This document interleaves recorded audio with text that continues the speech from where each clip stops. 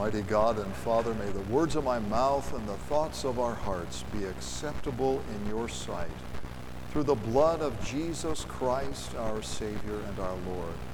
Amen. Please be seated. Hopefully at the end of the sermon today, I'm going to make a few comments about verse 30. I was asked about verse 30 in our gospel reading for today. I was on a shut-in visit, and we were talking about this gospel reading for today, and someone asked me about it, and so I promised to address that today, and I will do that following the sermon, so it will take a little extra time in order to do that.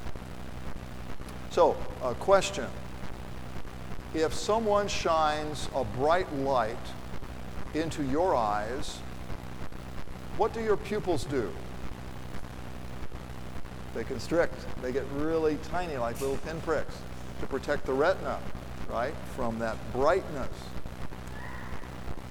If you've been cold for some time, and you begin to suffer from hypothermia, what does your body do? You shiver, right? You shiver. If you're sitting quietly in a place, you're relaxed, and all of a sudden you hear a very loud noise, what do? You jump, right? And even if you don't jump outwardly, I don't jump outwardly, but inside it's like I have a liver shiver of some sort. Something jumps inside of me. That's called the startle reflex, all right? And so a reflex action is a sudden movement in response to a stimulus. And there's all kinds of examples of this. We're all familiar with the knee-jerk reaction, right? You cross your legs, the doctor takes a little rubber hammer, taps your knee, and you kick. Most of us do anyway, and you better stand back if you're near me when I really have strong reflexes in my knees. There's sneezing. Sneezing is a reflex. Sneezing is the convulsive expulsion of air from the lungs triggered by irritation of the nasal passage. And for me, all it takes to sneeze is I get up in the morning, and if I don't have something warm on my feet get cold, and for some reason, my nasal passages are irritated, and I start sneezing. And in fact, I had an uncle who's gone to glory now, but if he would stand out in direct sunlight for any length of time, he would start sneezing. The sun somehow irritated his nasal passages, and he would start sneezing. So those are all examples of physical reflexes. And I looked this up. There are some 60 different physical reflexes that your body can manifest. But beyond that, there's something that I would identify as emotional reflexes. That's part 1B of your sermon outline. Emotional reflexes, I think, are very real. For example, if someone disrespects you in some way, you feel hurt because you're missing the respect that you need in order for that relationship to flourish. You feel hurt. And very quickly that hurt sort of metastasizes into anger. And you feel like you want to strike back or answer in some way which is not very loving. Or, for example, if somebody fails to appreciate you, and that's the number one reason why people leave their jobs, they feel a lack of appreciation from their boss or from others, you immediately feel hurt because of the lack of appreciation, and that quickly metastasizes into anger.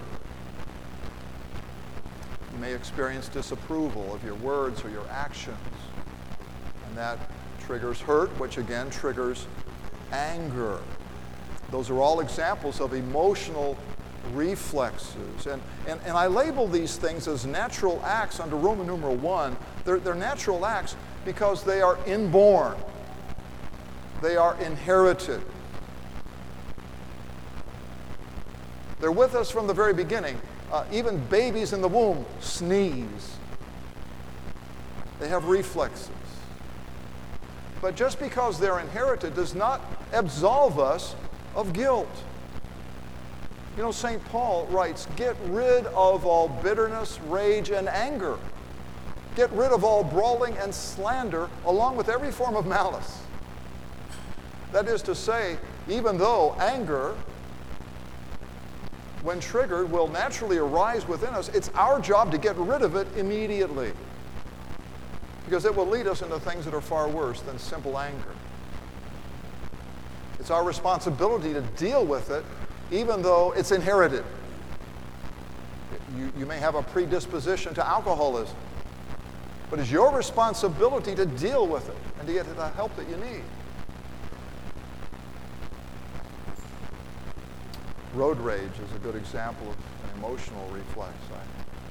I can recall driving down a 2-lane blacktop highway, and there was a lot of oncoming traffic, and there was somebody behind me, and I wasn't going fast enough for that individual, and all I could see in the rearview mirror were teeth, like that. Now, when all you can see is teeth, you know, that's not a good situation, all right?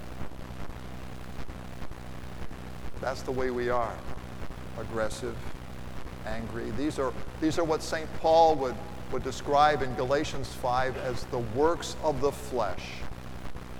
These are natural acts, natural responses within all of us. And I cite verses 32 and 30 through 34 in our gospel reading. If you love those who love you, that's a purely natural act. If you do good to those who do good to you, what credit is that to you? That's very natural, you see. It's a natural response. But contrast that with Roman numeral 2, unnatural acts. And these are things that are not native to us. They don't come naturally to any of us. Verse 27, but I say to you who hear, meaning he's speaking now to his disciples, love your enemies. And in Scripture, your enemy is anyone who's hostile toward you. That's what it means. It denotes hostility for any reason. Love those people. Do good to those who hate you. And notice the progression here. Do good to those who hate. Bless those who curse. That takes it a step further. It's verbal abuse now.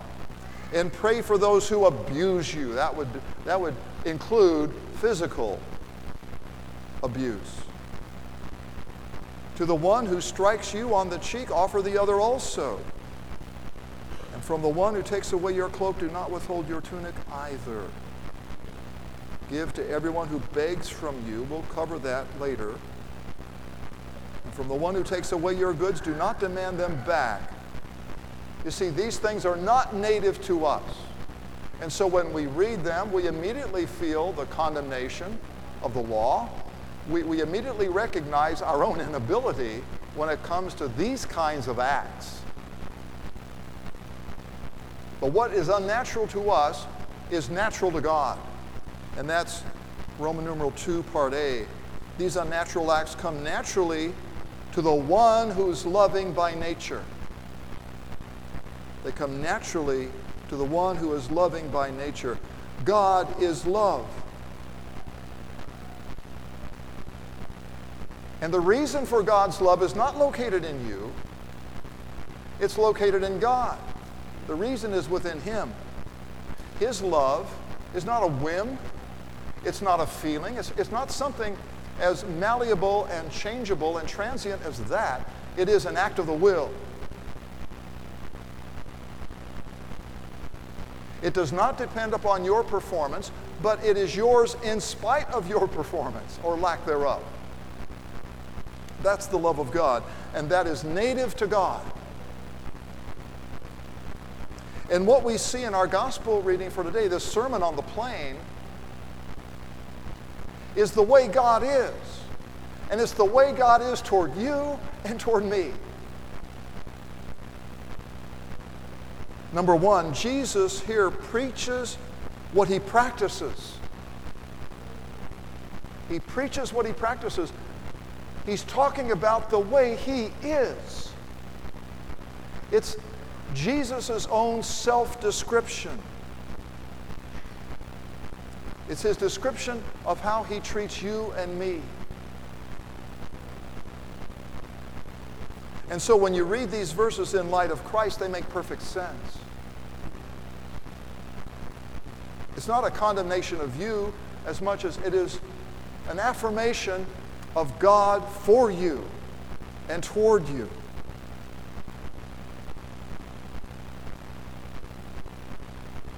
Verses 35 through 38. But love your enemies and do good and lend, expecting nothing in return. See, that's the way it was in the ancient world. If you gave something to someone, it was to be reciprocal. It was to be reciprocated in some way. And the point here of Jesus in giving, what he talks about giving, it's not to be reciprocal at all. It's purely grace. And this is the way God is toward us, expecting nothing in return. And number 2 in the outline, whatever he asks of us, he first does for us. Whatever he asks, he first does for you. We cannot give what we do not have. We can give only what we've first been given by God. A man can receive nothing unless it's been given to him from heaven. That includes forgiveness. That includes mercy. Jesus said, if anyone would come after me, let him deny himself, take up his cross, and follow me. You see, he's the one who takes up the cross for our salvation and for the salvation of all humankind. And he invites us to follow with our own crosses, bearing the indignation and the rejection of others.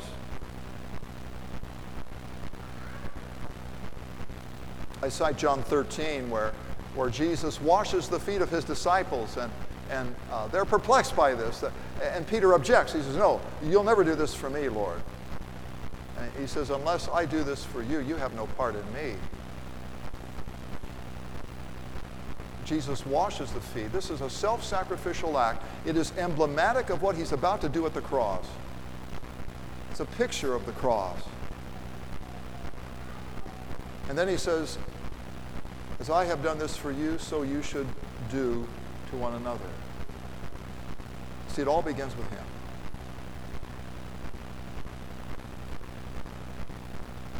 These unnatural acts come naturally to him who is loving by nature. And point B, they come naturally to those who have received mercy. They come naturally to those of us who are recipients of his grace. There's this scene in Luke chapter 7. Jesus is eating at the home of Simon the Pharisee, and a woman with a bad reputation comes into the house, and she begins to serve the Lord. She begins to pour ointment, expensive ointment, over his feet, and she cries over his feet, and she wipes his feet with her hair. And Simon doesn't say anything, but in his heart he objects, and he says, if this man, Jesus, were a prophet, he would know that this woman is sinful and she has no business being here. And Jesus knows his thoughts. And he says, Simon, I have something to tell you. He says, a certain money lender lent money to 2 individuals. Neither of them could repay. One owed a huge amount. The other owed a very small amount. But the moneylender forgave them both. Now, Simon, which one of those would love him more? And Simon said, well, I suppose the one forgiven the larger amount would love him more. And he said, you've answered correctly. Now look at this woman. She loves much because she's been forgiven much. But to the one who loves little, they have been forgiven little. You see, we cannot give what we don't receive. And we've received mercy from the one who is merciful. I cite Luke 19, the story of Zacchaeus, a man who receives mercy from Christ and is transformative. He suddenly becomes merciful, publicly declaring what he will do for others. That's the transforming power of God's grace. Point 1 under Part B, you and your enemies share a lot. We share the same sins. We share the same sinful condition, the same weaknesses. In fact, the Scripture declares that we and our offenders are actually interchangeable. I was driving up I-65 this past week, and you see all kinds of things, and you hear about all kinds of accidents, and it makes me angry when I see the way some people behave. And there was a fellow that he passed me, and he was just weaving in and out of traffic. As far as the eye could see, he was just weaving his way through the traffic. And I thought, what a jerk. And then I thought of myself driving my wife up to the hospital, expecting our first child, expecting our second child, and how I weaved my way through traffic. And the Lord convicted me, and I thought, I need to see myself in that driver's seat of that man, because I'm guilty of the same thing. And even if I haven't done that exact same thing, I've done worse. We and our offenders are interchangeable in the eyes of God. It's as if we form some sort of an affinity group in God's eyes. We're all guilty of the same things. We share that in common, which is our sinfulness. But Part B, we also share the same Savior. St. Paul writes, there is one God and one mediator between God and man, the man Christ Jesus, who gave himself as a ransom for all people. For all people. My friends, the reason why we are reluctant to forgive others is that we consider ourselves to be righteous. That's why we're unwilling to forgive. We consider ourselves to be righteous in relation to others. And the Scripture declares there is no one righteous, not even one. But the righteousness that we do have doesn't arise from within us. It comes from outside of us. It is pure gift. It is the righteousness of Jesus Christ to all who believe. That's the righteousness that we proudly proclaim. It's not a point of pride. It's a reminder of our humility and our dependence upon the Lord. That's the righteousness that we assert and that we share with others, a free gift to all who believe in Him. That's real righteousness. And that is righteousness that cuts the mustard in the presence of God on the last day. That's what we've been given. And point number 2, His mercy inspires us to be merciful. His mercy enables us to be merciful. And nothing else can. Nothing else can do that. All the haranguing and exhortation that a minister could do from the pulpit will not produce mercy in your heart. It'll only produce resentment. But when you are reminded of how you have been mercied by God, sins and all, then you see your neighbor differently. Whenever I have trouble forgiving, I'm reminded of how much I've been forgiven. In over 65 years, I've committed many, many sins. And yet God forgives me. And if God forgives me 65 years worth of sins, I can surely forgive my neighbor for a momentary lapse. In light of His mercy, I can show some mercy. My friends, that's the power of the gospel, and that's the only power that counts here. That's the only power that changes lives and transforms people. That's what we proclaim. That's what we give thanks for. That's what we bask in every Lord's Day in this place. And by the grace of God, we always will. In Jesus' name, amen. I want to share with you a little bit about verse 30 because you may have a question about that. You may not. If you don't, you could tune me out, I suppose. But someone asked me about this, and I was visiting an individual, and he said to me, he said, He said, when you give to the synod, or when you give to an organization, a mission group, all of a sudden you start getting more and more letters in the mail requesting money. And he said to me, he said, I don't know what to do. He said, in light of this verse, give to everyone who begs from you. It seems like I should be giving to every request that comes my direction. How do you explain this, Pastor? What should I do? And I sat there looking like, a deer in the headlights, and I don't have all the answers. And I said, well, let me study on that. There doesn't seem to be any limiting factor in giving here. And Jesus doesn't qualify it. He doesn't limit it. It's a shocking statement, and I think it's meant to be. He would often speak like this, making extreme statements, and yet statements that are true, statements that are valid. So my question is, how did this play out in the early church? How did they deal with this? It's worthwhile asking that question. And so when you read the book of Acts, in Acts 2 and Acts 4, the early Christians came to view the property that God had given them not as their own exclusively, but they began to view the property God had given them as the property of the community, the church, all the people.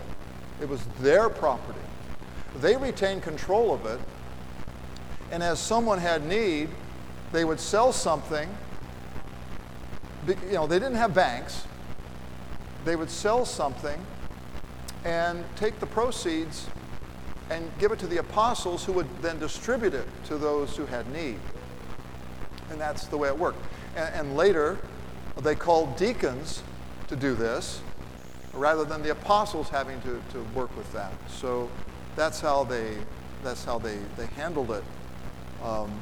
So the deacons would administer these community assets.